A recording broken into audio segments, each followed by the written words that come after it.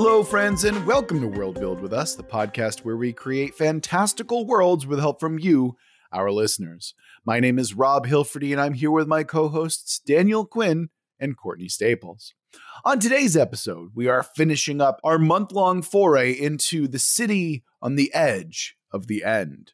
This is the final part in our 4-part series, so if this is your first time listening, obviously you want to go back and listen to the first 3 parts of the series before we give this a listen. And usually what we'd be doing is creating your worlds. And if you want us to build your world, you can always go to our website, worldbuildwithus.com. Click the link, follow the instructions, and within a reasonable amount of time, we'll be building your world. If you want to follow us on social media, we're over on Twitter at Let's World Build. Of course, if you want to come and chat with us more directly, you can come to our Discord where we talk about world building, general stuff, and just the podcast in general. Mostly, if you want to come chat with us about anything, we're here, we're there, we chat about it. It's good. It's a fun time. Come hang out. Oh, a lot of stuff going on in the world of RPGs recently. And we've been talking about that. Of course, if you're feeling particularly generous, you can always come to our Patreon and give us money, where you'll be handsomely rewarded with early episodes, patron-exclusive episodes, and patron-exclusive Discord stuff. So if you're interested in that, or like I said, if you're feeling particularly generous, you can always do that, clicking on the link in the description, or going to our website, or just kind of Googling World Build with Us Patreon, and then bam, I'm sure that you'll find your way eventually. And with all of that out of the way, let's go ahead and roll right into our episode. And last we left off, we had our twist for this month-long series. And the twist was an evil cabal / secret organization is behind everything. So let's dive right into that. Courtney, how did you reconcile your twist where an evil cabal / organization is behind everything? So, since we already have a lot of evil cabals and secret organizations in the present day of the setting, I wanted to go a ways back in time to deal with the everything part of the twist. Ooh. And my thought is that the end of the world, that location, is not a natural occurrence, but was actually created by a sect within an ancient civilization that has since disappeared. It was a group that was maybe trying to harvest psychic or spiritual energy in order to concentrate it and use it to do something. I'm not exactly sure what, or even if we need to define it fully, but maybe it has to do with creating a wormhole to travel to another place or dimension, or they accidentally created a black hole. I'm not sure. But whatever the case, the end result was the end of the world and all the weirdness surrounding it. I feel like Daniel just perked up when you said black hole and or wormhole. I just had a thought, though. Maybe they were trying to create or harness an actual god, not just an angel. And that was the result. Okay.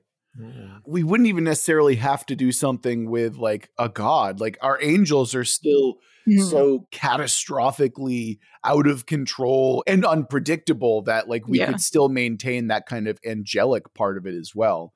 And we haven't really given enough credence to the power level of the angel. So it's quite possible that our angel is potentially powerful enough to start the end of the world as we currently know it. That's true. Yeah. Yeah. It also makes me wonder, when we talk about gods and angels, do they have a particular meaning outside of kind of what we generally think of, just having lots of magical powers? When you talked about a race trying to potentially summon a god, it makes me think, if this were a setting that wasn't some kind of, I guess it could work for a medieval setting too, but does it mean they were trying to conjure the perfect symbol or the perfect number, or were they trying to conjure the infinite, and the result is something godlike and angelic? I wonder, how do we think about these beings? Is the conjuration about something sacred? What does God mean to them, essentially? Yeah. Just a quick aside before we continue on here. Daniel, conjure the infinite is such a cool phrase. That's super cool. Yeah. Yeah. I just want to put in, if we can make that the title of the episode, just want to make a special case for that now, unless we come up with something even cooler. But I think conjure the infinite, that's a cool episode title. I just agree. tossing it out there. But Yeah, like I could see them being really focused on the acquisition of knowledge and sort of the idea of like delving too far into the unknown to try to learn things that maybe they don't understand like the base enough yet to really delve deeper. So that's why it like backfires and starts this end process. And a question I have as well, right? What's to stop people from mistaking these angels for gods themselves? Like, there has to be some kind of historical record that puts the angels in proper perspective, right? If these angels are so demonstrably powerful, like forces of nature that are impressive and awe-inspiring and horrible and all that stuff, right? What does the god look like? Because if these angels aren't gods unto themselves, that suggests that humans have seen gods on earth, right? Or at least there's an inference to that level of power. So what's the difference that we're making there as well? I guess, like, do we need gods? Can we just deal with angels? Oh yeah, that's fine. I mean, I guess we have the God Forge, but like I said back in episode 1, that's more of just a phrase to refer to it, not necessarily literal. Right, exactly. But my question is, right, like, are we calling them angels because we want them to be like forces of nature? Or would these beings be called gods? Would they be de facto gods? Because, right, like, angel implies that there's some celestial body that is subservient to a greater being. So if we call them gods, that's fine. But like, angel is such a specific phrase that it suggests that there is a higher celestial court or body that is in charge of them. And we don't have to necessarily like dive into what that is or what it looks like. But I think that if we're going to imply angel, we have to at least pay some lip service to gods in some way, right? I mean, I like the suggestion. Some of the things that an angel suggests is being a messenger of something. And just as you said, like belonging to some other greater celestial existence. And I like having that suggestion, but I don't think I care so much about defining it at all. So, you know, I'm sure there are some people in the setting who think that the angels are instruments of some greater being. But then I'm sure there are other people who just see the angels as like horrible, otherworldly alien things that have landed on in our world and have this supernatural presence. So it's almost like, to me, the suggestion is enough. Right. So what is the suggestion? Like, it doesn't have to be terrestrial. It doesn't have to be like, oh, there's a god off in the distance, but there has to be something there that implies something even more powerful than the angels, right? And again, like, I'm fine, like, if we don't focus on it, I'm fine if it's like way off in the distance there, but like, I feel like we have to at least glance at it in some way. Does that make sense? I think we can leave it fairly nebulous. And last time we had talked about that, like, the angels are the stars, like the sort of construction of this universe is different, and that like it's not an infinite universe. There's like a sort of celestial area that's inhabited by these angels, and they like are summoned down to the earth. Right. So maybe like the celestial sphere is sort of the god figure in the setting. Oh, that's cool. Like, there's this idea that we're basically in the palm of God, right? Like, we're in the grasp of God, and like the angels are just what we can see, right? Or like they're the closest thing. Yeah, that's interesting. Okay, I can support that. But we're getting off track from your man-made apocalypse here. Do we want to spend time talking about the fact that like this ancient cabal is responsible for a premature apocalypse? I mean, I think the implication there for the present day is that could happen again. Like, the end of the world could spread if that event were to happen again. And maybe that's what is potentially going to happen with the God Forge if it's not wielded correctly, or if it's misused. And it sort of is being misused. So I was going to say, like, Courtney, I don't know about you, but I know that our God Forge has been used properly, wielded in every good way possible. Yes. Right. Yep. That's what we're interested in here. I guess the question too is, what were they trying to achieve exactly? And we don't have to be super specific, but a notion of what they were going for, you know, and why it's the opposite. So if that were to occur again, then, what are they seeking? Like, for example, were they seeking a pattern of perfection that, if achieved, would create the perfect being, right? Right. So in that case, what's the modern interpretation of that and the danger of pursuing it? Or does this cult and its remnants still exist? I don't know. Well, maybe I can help with that a little bit. So I hear evil cabal. I hear secret organization. We have angels in our settings, and goddamn it, I couldn't help myself but want to add their counterpart, of course, which are demons and devils. So now, mind you, I actually didn't come into this with too much in terms of specificity here, because I'm interested in seeing what we build off of this together. I'm interested in the idea that there is either a singular devil or a singular demon who's involved with this cult, and possession plays a big part of it. So that's my contribution. I want a singular devil or demon somewhere involved in this cult, and I want possession, whether it be demonic possession or some other kind, involved with this cult as well. I think that might help us kind of give a motivation to the cult, but I'm interested in what Daniel has to say as well. It makes me think, if I have to go back to what they're after, and I keep coming back to the concept of like some sort of perfection, that perhaps this person is either a perversion of their intentions within their cult and is slowly ruining it, or maybe his or her perception is opposite of what they've gone after in the past and is taking control of the whole thing. I guess in order to know what demons are, what the opposite of what they're trying to achieve is, we got to know what is it that they're trying to achieve. I'm going to just throw this out there. I love the idea that these demons, as we know them, are immortal to the detriment of their own being. So they have lived forever since the beginning of time. And what they seek is the end of existence, the ability to die, right? So what I want out of that is they seek the oblivion of everything because that's the only way that they know how to end their existence. So if we want to do it that way, immortality is like a curse for them. And this way we also add this kind of interesting caveat where it's like, yeah, demons exist and boy, are they pissed about existing, right?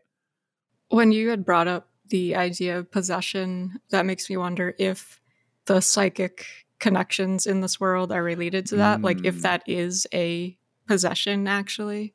I don't know how to expand on that really, but just something about the idea of like these demons kind of calling out to people and bringing them to this area for some other purpose related to like the psychic communication. That's really interesting because that could add to their anguish if they don't have control over it, right? If the demons are literally conduits for psychic thought, then they have all these mortal thoughts that are being forced upon them, right? Like continuously. And so again, that would actually add to their kind of motivation to end all life. It's because they just want silence. They want quiet because the chattering of millions of psychic minds or thousands of psychic minds are like kind of maddening to them. I think that might be an interesting kind of motivation for this otherworldly psychical force, right? And whether or not they're the source of psychic powers or just kind of a conduit for them, there's something interesting that I think we can kind of deal with there. Yeah, and we've also got it was a single person or multiple souls or an entity within the Godforge that's also sort of doing this like psychic communication. So I wonder if that's tied in with this cult too. Maybe, I mean, we've not really given too much information about this entity, right? Or maybe we can just add in the fact that like, oh no, they are actually a demon. Like the whole Godforge is kind of a misnomer in that it's like literally a devil forge or a demon forge or something like that. But it's just that they're just tapping into that raw power in some way. Of course, there's always the fun phrase, we are Legion, right? Like, I feel like that's a demon. I mean, Exorcist 3, by the way, is a great underrated movie if you want to go see it. Exorcist 2 is dog shit. It's absolutely terrible. But Exorcist 3 is legit. It is actually really, really fantastic and surprisingly dark and gritty in a lot of ways. But anyway, I'm getting way off track here. I'm just tossing this out there. So if the demons represent eternity and have been around forever, the angels must be the opposite then. And what again, I'm coming back to the question of what was the cult trying to achieve in their initial messing with this I guess their original version of a forge that made this line. Because if the demons are opposed to that, then we have a sense of what they're about and how they fit into everything. Because so far we've got angels that are undefined. They're just kind of appear, right? Randomly. And then we have these demons who are more constant, and it seems they have more deliberateness to them, and they have a way of infecting minds. So I'm trying to figure out, like, thematically, how do these all tie together? One thing I'm interested that you said here is you kind of put angels and demons as a sort of opposing force. Yeah. Do we have to have that be the case? No, I just wonder, how do we define them in juxtaposition with angels, right? Right. Oh, I see. So you're wondering, like, okay, if angels are massive forces. Yeah. How they differ, how do they fit in? Like, what do they think of each other structurally, narratively? Like, how do they fit together? All right. So if angels are natural disasters, right? Like they are a hurricane who sweeps through the city, right? Maybe we can have it be, and this is thematically appropriate as well, demons are like a long time scourge. They're a constant, right? If angels are a storm, then demons are the weather. Okay. So they're a constant undercurrent. And I mean, we can turn that into a psychical thing if we're interested in something like that, where they're capable of long-term things. Because again, if the theme that we're running with demons here is eternity and angels are more about instances, then temporality is kind of the theme that we're playing them off of each other for. Okay. So then running with that, so we've also know that angels are part of the structure of the universe. They fall, right? And then they cause these temporary horrible effects. So then perhaps demons are something innate or structural to the world, like the mundane world. Like if the celestial space is temporary and the stars fall in this universe, but the earth is eternal and the demons in it are eternal, now you have a structure, right? So like, and then we have an interesting question that gets posed, because our setting has a lot to say about memory and memories that can be extracted and traded. And so the question I'm asking here is, like, are memories parallel to the temporality of angels, or are they parallel to the persistence of demons? I'm gonna say that why not both? Because we have the God Forge, right? Like, so I think that when we talk about temporality here, we actually look at how the God Forge functions, and it creates stasis out of temporal moments, right? It creates long form versions. So it's kind of a perversion of a natural state of the world in some way. So it's kind of like it makes perfect sense in sense of, like, when I'm thinking about how religion often talks about demons and perverting the material world. It's almost like if memories are the stuff of angels, like the dream stuff of angels, just running with the metaphor, the demons are weaving it into something physical that sticks on the earth in some way. Right. They're trying to hold on to the ephemeral because they're trying to be ephemeral. Right. I guess, like, what are your thoughts about using the world, the city itself, as kind of like representing eternity in the physical realm, and the cosmos being what's changeable? Because it's usually the inverse, like in a normal cosmology. Right, and that's kind of the interesting part of it, right? Like, normally we do see the infinite expanse as, well, actually, no, it is constantly changing. So the fact that we see our planet as a constant is, I think that's on point. I think that's kind of, in line. I mean, I guess in the actual world, the heavens are changing so slowly, or they're so far away that we can't really notice that. But here it's like, you can look up at the sky and maybe the constellations have shifted because the angels have shifted. So that's like an interesting difference there. I wonder then, like, did the creation of the end of the world have something to do with these demons, like, coming to form? Were they part of the results of when that happened? Or have they been around even longer? So are you suggesting that the demons are like a cage, or like their body in stasis is kind of a form of punishment? No, but that's also interesting. Okay. Yeah, I guess it could be like, are the demons, the current demons, the remnants of that sect that I had talked about. And this is their like eternal punishment that you were saying. Oh, so could they have been created as an attempt to make, I mean, I guess the question is, what were they trying to do? Maybe they were trying to make the heavens permanent or fixed. And in doing that, they turned themselves into demons and they made themselves eternal. So we're doing the ironic punishment thing for them. Like they became immortal and now because you can't fix the heavens and that's a rule, that they tried to break. Oh, and you look upon them in despair, right? Yeah. And the idea that like mortals have risen upon their bodies in some way, or like at least around them, is kind of or they're drawn to them like a beacon or something like that. That's really interesting. Because now I'm thinking of like demons beneath the ice, and humans are inexplicably drawn to them for like psychic call reasons or something like that. And we could even do something along the lines of like the apocalypse that you can see off in the distance is a giant ruse.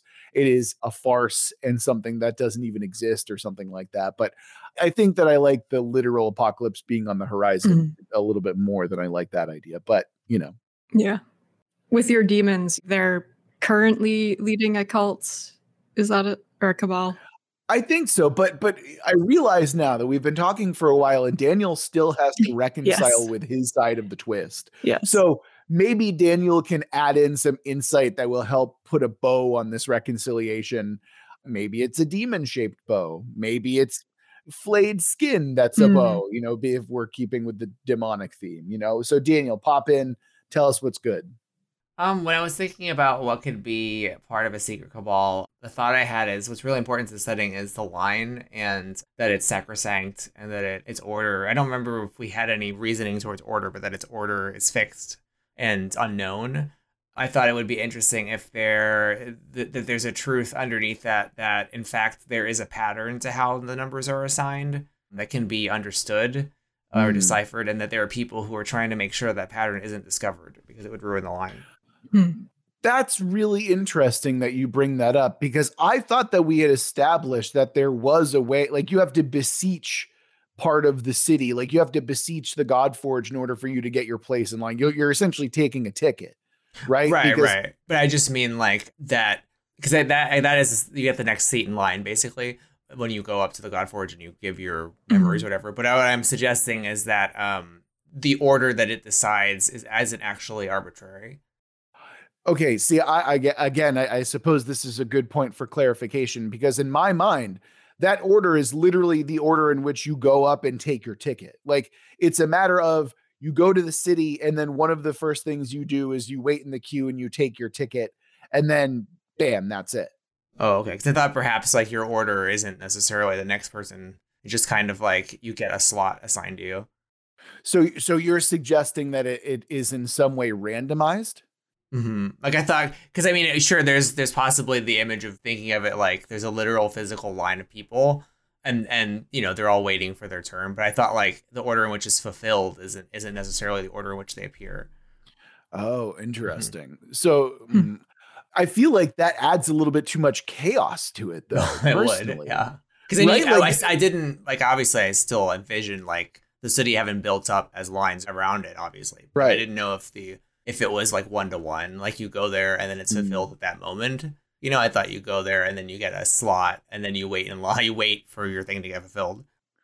Oh, geez. Yeah. Yeah, that is the case, though, that you get your ticket essentially first. It's like a deli counter. Like you grab your ticket. Exactly. That's what I mean. Yeah. I just thought that it wasn't like, like you could it could get fulfilled shortly or it could take some time, because you don't know the line order necessarily.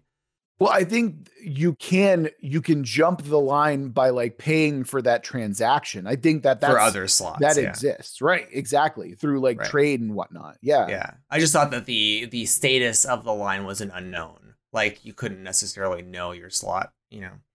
Oh, okay. Yeah. Ooh, that's a lot of chaos that we're looking at here. Then. Yeah. Even so, like it doesn't have to be that way. I'm just suggesting that there's like perhaps there is a pattern that allows you to manipulate your place in line. Whether I was going to suggest that's an easy way that we can do it, where you can see people who are like, oh, how did they get ahead of me? You know, like it's an anomaly, you know, and maybe part of it is like a matter of there is a corrupting influence on the line, and that is the demonic influence of, you know, maybe, is that part of it? Like maybe cultists have a way to manipulate it through sacrifice or through something. Sacrifice is the easy one because, again, we're talking demons and stuff like that. But that's kind of an interesting way to approach it, that there is a way outside of the normal trade where you can't, and maybe it's just blasphemous. Like maybe it's like a cultural thing where it's like, we would never think about subverting the line like that. Right. And these people that you're talking about, Daniel, are like, nah, fuck that. We're going to blaspheme, where we care more about, you know, this than the other thing. That's an interesting conceit. Okay. That I can vibe with. And they have to keep it secret. Otherwise, like, you know, you cause panic. Right. And yeah, the fact you would have to keep it secret too, right? Like you would definitely, you can't just be like, oh, why'd you jump the line? What the hell happened? You know, or especially it's like, that motherfucker's broke. I know he's broke. How did he jump so many spaces in line? That makes no sense to me. Would that tie in with the criminal faction that we'd established before? That was like also, they could be, their leader could be a demon, you know? Yeah. I was going to say, like, is the entire criminal faction just like a bunch of like demon worshippers? And I wonder too, the demons might not all be aligned with each other. Like there might be like, because they're forever, right? So there might they might be demons in different pockets and different factions, you know. I can support that. Yeah, I can definitely support that. Like maybe the man with the big number that we talked about in the previous episodes, you know, maybe he is in fact a demon and he likes the fact that he's in line, right? And maybe that's what's kind of messed up about it too, is this idea that like a demon is in line for the Godforge. And maybe he keeps his number high because he's afraid of confronting the Godforge in some way. There's a lot you can do with that. Or maybe it doesn't tick down for him because he is a demon. Oh, so you're suggesting that, oh, that's really interesting. Okay, that's cool. Like it knows, and it's like, no, you're just gonna stay at that number. Yeah. Oh, that's even, and the idea that it's kind of like a secret or a mystery is like, why does that not happen? And like, there's people who kind of know, and then there's people who know, and it's like, oh, you definitely don't want to make a deal with him, or you definitely don't want to steal from him, or something like that, right? Like, yeah, that's really interesting. That's cool. I like that. I was also wondering if the angel dust that we had talked about in another episode is how you skip in the line if you are inhaling actual angel remnants. Well, now we're getting into like ingestion of celestial bodies is definitely something that I've used in previous settings with you guys, or games that I've run with you guys before. So if a deacon of hate shows up, then we'll know that we're in the right area, right? But yeah, I think it was episode 2 where we established like literal angel dust that is being used by these like really wealthy, right, as illicit substances. Yeah, it was definitely in episode 2 for sure. Yeah. Well, okay. I feel like we've reconciled most of the twist. How do you feel about that? I think it's fine. I think so, yeah. Okay, cool. If you think this is narratively unsatisfying, hey, send us a DM in the Discord or come chat with us in general. That's fine. Or if you got a better idea, hey, come on down. Let us know. We'll hear about it. And with all that, by the way, like so many cool fucking ideas, right? So many great ideas that are in there. Now we get to do something that I think is a really fun kind of recursive event where in the very first episode, Daniel made me deeply uncomfortable by trying to get me to see the world, which was at the point completely unformed, right? From the viewpoint of a character. And I hated it. I really did. And now that we're in a point where the world is very solidly kind of created and formed, I thought it'd be really fun to come back and do that again, to see the world from characters' perspectives. And Daniel, considering that you're the one who started us down this road to begin with, why don't you start us with your character? Who did you bring to the table this time? This person is a non-person. So there's someone who woke up on a surgical bed and they have been stitched together. Their mind has been stitched together by a collection of memories.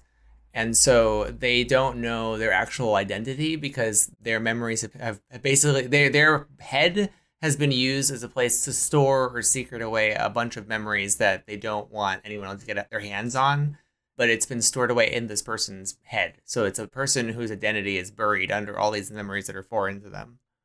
Well, Daniel, that's cool as shit. And I really love that. Mm-hmm. I mean, first of all, as a player character in an RPG or as a protagonist in a book, like you're literally made of hooks. Like that, right. There's so much that you can do with that, right?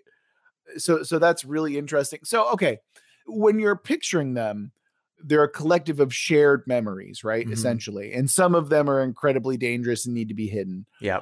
Do you see this person as someone who is like a naive fawn, or is this like, I'm basically Jason Bourne with like all these like combat skills built into me or something like that, and I just had my memory wiped? It could go either way. I mean, now that you mentioned that might be a cool way to play it. I could also see, the kind of damsel in distress character if they're supposed to be sort of MacGuffin unto themselves. But a Jason Bourne concept would be pretty cool too, because then they could call on memories that they didn't know they had.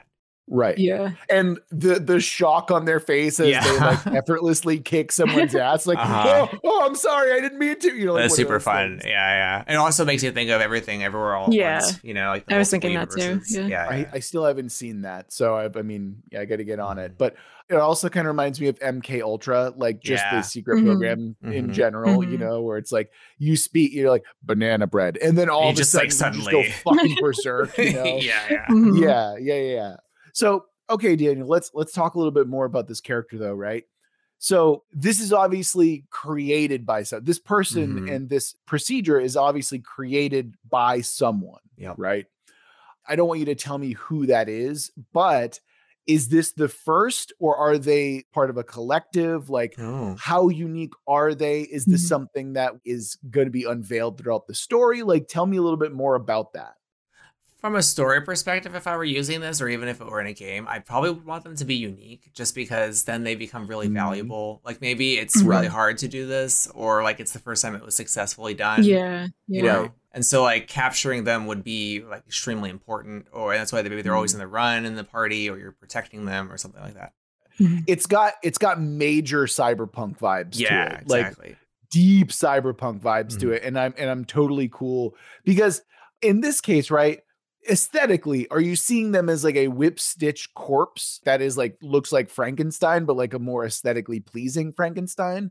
Or do you see them as like just a regular person, but it's just the inside of them that's been reconfigured, or like some kind of mixture?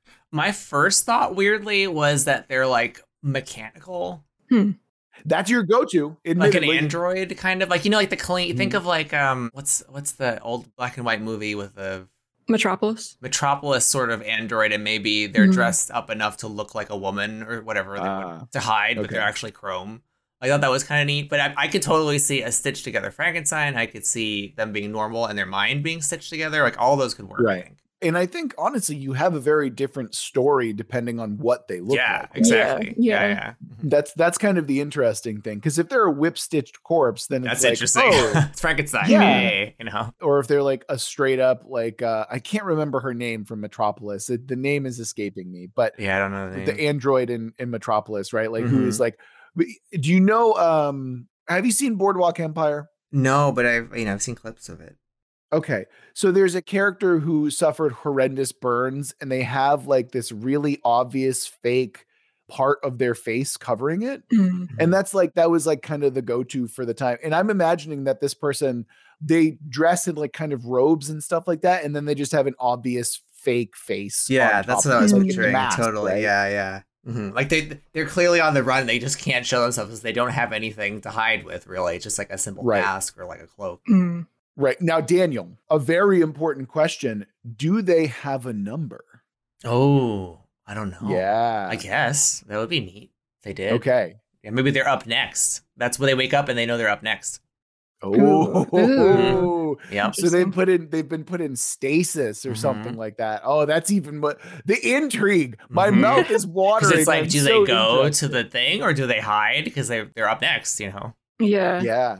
Actually, we didn't really talk about? Like, what happens if somebody just doesn't go to their time slot when they're summoned? That's true, isn't it? Yeah. Like, is it that once you're up next, you can go, but if you just don't go, the door is open, or is there like a window, I think we established there's like a 24-hour window or something like that, where you have to go within the next 24 hours or like you lose your spot or something like that. That means this person has a run to do, basically, if they're going to try and get there. Mm-hmm. Yeah. Do they look down at their wrist and their crystal is blinking red? Because this also sounds like a little bit like Logan's run to me as well.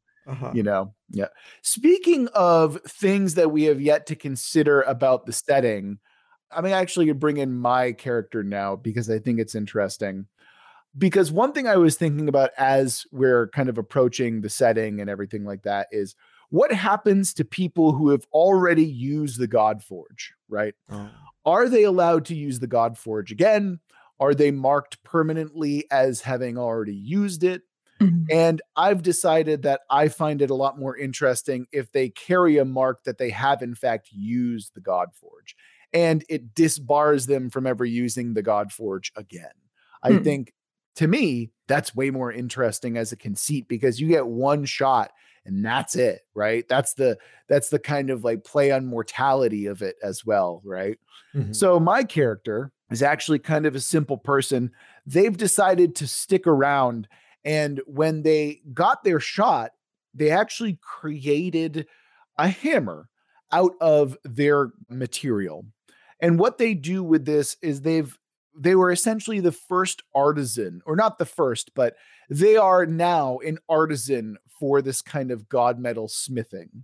So the hammer that they use is their way of molding, bending, and creating different artisan goods, right? And initially, they were kind of in a good spot. They're highly regarded for their talent, for what they're good at, except now they've kind of lost a little bit of joy for the craft, and they're kind of just I'm thinking of Adam Sandler's character from Uncut Gems, where they're kind of a scumbag. They're remarkably successful, but they're a lot more involved in the kind of seedy and mind you, they're still a remarkably successful and talented artisan, but they've let that luster dull just a little bit, and they've gotten wrapped up in all sorts of unsavory dealings in business. And that's kind of where I wanted to introduce the character, where they're successful, they have a ton of money, they have a successful business, but the noose around them is starting to tighten just a little bit as they get a little bit more and more out of control. So that's what I wanted to toss out, and that's where I am with my character right now. Sorry, could you repeat the part about like what's causing them to go out of control? I don't have an answer to that, actually. Okay. Yeah, I'm not entirely sure what I want to do that with. I kind of left that open-ended to see if we can maybe slot in some connections or something like that. But I like the idea that this person has connections with the good and the bad sides of town, and they're kind of like a broker, right? They're kind of in between in some ways. But there's something that's drawing them a little bit more and more to the skeezy part of this business dealing.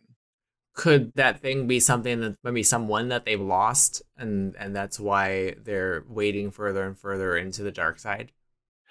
Potentially. I'm thinking that what they gave up when they had their shot, you know, like maybe when they, that's actually exactly what it is, isn't it? When they gave up part of themselves, right, to create the hammer, they thought that it would allow them to be happy and, you know, it would remove the grief from their life. And it did. Did they give up their memory of a loved one to do that? Exactly. Yeah. Exactly right. Yeah. Yes, exactly right. So they gave up their memory, and for a while it worked, right? They were able to focus on their work. They created this mini empire for themselves. And after a while, they're like, oh, it still doesn't matter, right? Like they can still feel an emptiness inside of them, and they're trying to figure that out. And that to me is like really interesting. And so you see them, because they have this empty part of them, they start to like drift towards the kind of seedy part a little bit more to try and quiet the howling void within them. It gives me some noir vibes, potentially. Yeah. You know, I can't help but love noir. I know it's white as fuck. I love noir. I think it's great. No, yeah, but I'm like, oh man, I'm so there. You know what I mean? Mm-hmm. And mind you, I don't see this person as like the main character. I definitely see them as like a side character in this kind of conversation. But yeah, that's kind of where I'm at with it. And I love the idea that the big deal with this person is that they have connections, right? They know a guy who knows a guy, if anything, you know. Mm-hmm. And that to me is kind of the interesting aspect that I would want to play up if I were playing this or writing it out or something like that. They're also very helpful in terms of structuring either a story or a game, in that this could be a central character. You know, it could be the straight character that all of the other ones can integrate through. Mm-hmm. So like it would be easy to center them. That way you have someone to follow, you know. You could even use them as like a quest giver and so like for low level games, right? Possible, like this is definitely for sure. And I'm also wondering too if this person's like missing chunk of memory is related to Daniel's mishmash of memories. Yeah, I bet. Like if that's sort of looped in there somehow. Oh, maybe that person's memory is in the other person in part, you know? Yeah. Oh, wait a minute. I don't think we ever talked about this, but I love the idea that the memory that you give up can be like transferred or moved somewhere else. Yeah, because don't they sell them and make them physical and sell them in various ways? Well, they make them physical, yes, but we've never talked about the idea that they're like bought and sold or anything like that. I thought that was like the resource. Yeah, that was a resource. I thought that was the core resource of the setting. I thought that when you have that material, right. We had that dichotomy. You could either turn it into like something like an artisan craft, or you okay. So that's remember we had like a drugs that you could like remember their memories to or something. Right. Yeah. So then that's what happened then. He made the hammer out of this thing, and then maybe he sold it, or maybe he got rid of it once he got to a certain point in his career because he feel like he didn't need it anymore. There we go. Yeah. Okay. That's exactly what happened. Got it. Okay. So Courtney, you're the only one left. You got to tell us all about your character. How and why do they sacrifice children? Wow. No, I'm actually going to be a bit boring with this one. I'm going back to the same concept that I had in episode 1, where I had the idea for a like psychic researcher scholar who was drawn to the city or beyond the city towards the end because of some like psychic pull they were feeling from the person that they're telepathically linked to, who had gone beyond the wall towards the end of the world. And based on everything that we had talked about so far, and in this episode too, I think so far, I think that's still a viable concept, especially because there's that entity inside the Godforge who's been calling out to psychics. And now, Rob, we have your demons who are sort of psychically possessing people. And I think this woman is going to take on the role of like an investigator, which too is like very noir. Just investigating all the craziness going on in the city, the various less than upstanding factions that we've got, the misuse of the Godforge and all of that. You know, one thing that we haven't talked about yet is this idea that none of the factions in our city are demonstrably good or like even a little good for the most part. And I really appreciate that. I really love the fact that, yes, we're at a point where it's like, yeah, there's only shades of gray. There's no good here, you know? Anyway, Courtney, let's get back to your character. So they're an investigator in this setting, right? Yes. What does that look like? What does that mean? Who pays them? So I think originally they come to the city as like a researcher, or like that's their role in the outer world, basically. They're some sort of scholar. And once they get to the city, they realize that things are very complicated and there are a lot of questions that have gone unanswered, a lot of people that have gone missing, including the one that they're probably struggling to find. And they probably get involved in looking deeper, probably deeper than they should look for their own health, but they're compelled to look into things that don't quite make sense to them. Interesting. Okay. No, that sounds dope as hell. I'm just like, okay, we literally have, like, I'm thinking about this, Daniel, you literally nailed it. We have a noir story. Yeah. Totally. Like, I mean, the pairing of your investigator with his character, I feel like are like the central forces, because you've got the person trying to solve a mystery and then you got the person who has all the connections. You know who's also like troubled? You, the mystery. The mystery, right? So it works. Yeah. Is the mystery. Yeah. You're the mystery. I'm the person with the connections. Courtney is the investigator trying to. Yeah. Okay. Daniel is simultaneously femme fatale, damsel in distress, and MacGuffin all wrapped into a singular person. Right. Yes. Yeah. That's come on. This happens a lot, right? Where we will come to a setting and we'll sit down and we'll be like, oh, all of this just so happened to work serendipitously, or we leave hooks where we can add that in. Mm-hmm. And it's like, we look at this and like, we did not plan a fucking second of this, but it looks like we did. Right. 100%. Right. And it's like, damn, this works so well.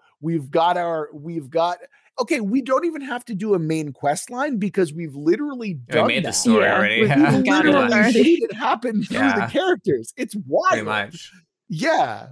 Damn, that's awesome. I could see this working as like a pre-gen, like you pick one of the 3 archetypes to play as your character. You could be like the mystery, the investigator, or the, I don't know what you would call yours, Rob, but the other one.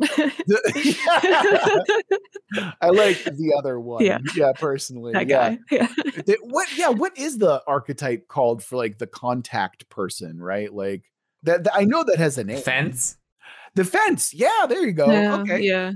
Yeah. I mean, I have a legitimate business, but maybe that's part of it, is that I'm also dealing in like stolen goods, you know? Yeah. Oh, I'm dealing in stolen goods to try and find the thing that was taken from me. That's what she wants, obviously. You got like a noble intent underneath. Oh my God. Guys, it keeps getting better the more that we talk about it. That piece of memory of her or him is inside of my robot or / Frankenstein. And so that probably helps you get closer, you know? Mm-hmm.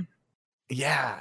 Oh man. And obviously when you start this whole thing, I have no idea that you have any of those memories, right? Exactly. Or perhaps alternatively, you are the one who shows up at my shop because you do have memories. Yeah, and I don't know how to solve it. Yeah, and you're like, oh shit, you're the person from my thing. You know, like or there's so much you can do with that. Oh, that's so cool.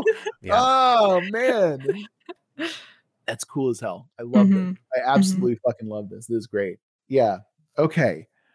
Again, I don't think that we need to do a main quest because we literally just fucking did it. I think we're good. Yeah. I think we nailed it, you guys. Like, damn. I think we're good to go. I think so too. The one other thing to consider is that since my researcher lady is psychic, that means that maybe demons have gotten a pull on her in some way. Yes. Through their possession. I was going to suggest that you are capable of channeling demons or like actively being possessed by demons. Maybe maybe part of your whole suite is like you're essentially what's the word? You're a medium, right? Maybe that's another part of the puzzle where you can actually be a medium to the mystery, aka Daniel's character, where you can channel some of those memories and you can relive some of those memories through them. And of course, yes, we do have a cabal of demon worshiping bad guys running after. And then of course they also have mob connections as well. It's all literally coming together. It's so effortless. It's so fucking good. We fucking nailed it. Damn it. Oh my God. Yeah. Fucking crushed it. Fucking swish, all that good, all sports ball references. Bam. Crushed it. Absolutely destroyed it. Oh my God. Guys, we did so well here, right? I had a ton of fun. This is our last episode. Is there anything else that we want to talk about before we say goodbye to this setting for the time being? Well, one thing to remember too is that we're not truly saying goodbye because we are going to be doing the part 5 for the exclusive. You know what, Courtney? You're absolutely right. All of that will be going up on the patron exclusive episode. So if you want to have a part 5 of this setting, you can go over to our Patreon. That will probably be for the month of February is my guess. Is that right, Courtney? Yes, definitely February. I mean, with that all of the way, I guess that's going to wrap it up for the city on the edge of the end. So a huge thank you to all of our listeners. Remember that because this is a fairly new thing that we're doing, this is the first time that we've ever actually done it, to give us your feedback. Let us know whether or not you like this kind of longer form series, or if you want to go back to the shorter stints into more settings over the time. And remember that if you want us to build your world, you can always go to our website, worldbuildwithus.com. You can click the link, follow the instructions, and within a reasonable amount of time, we'll be building your world. You can follow us on social media over at Let's World Build on Twitter. You can come and join our Discord if you want to have longer form conversations with us. Tell us in person, kind of, about what you think about this longer form setting or about anything in general. Come tell us about your own demons, your own angels, all that good stuff. And of course, if you're feeling particularly generous or you want that 5th episode of this series that we're doing, you can join our Patreon with a link for that on our website and in the description of this very episode. That'll do it for this episode of World Build with Us. Remember that we love you oh so very much, and we're going to get through this together. Until next week.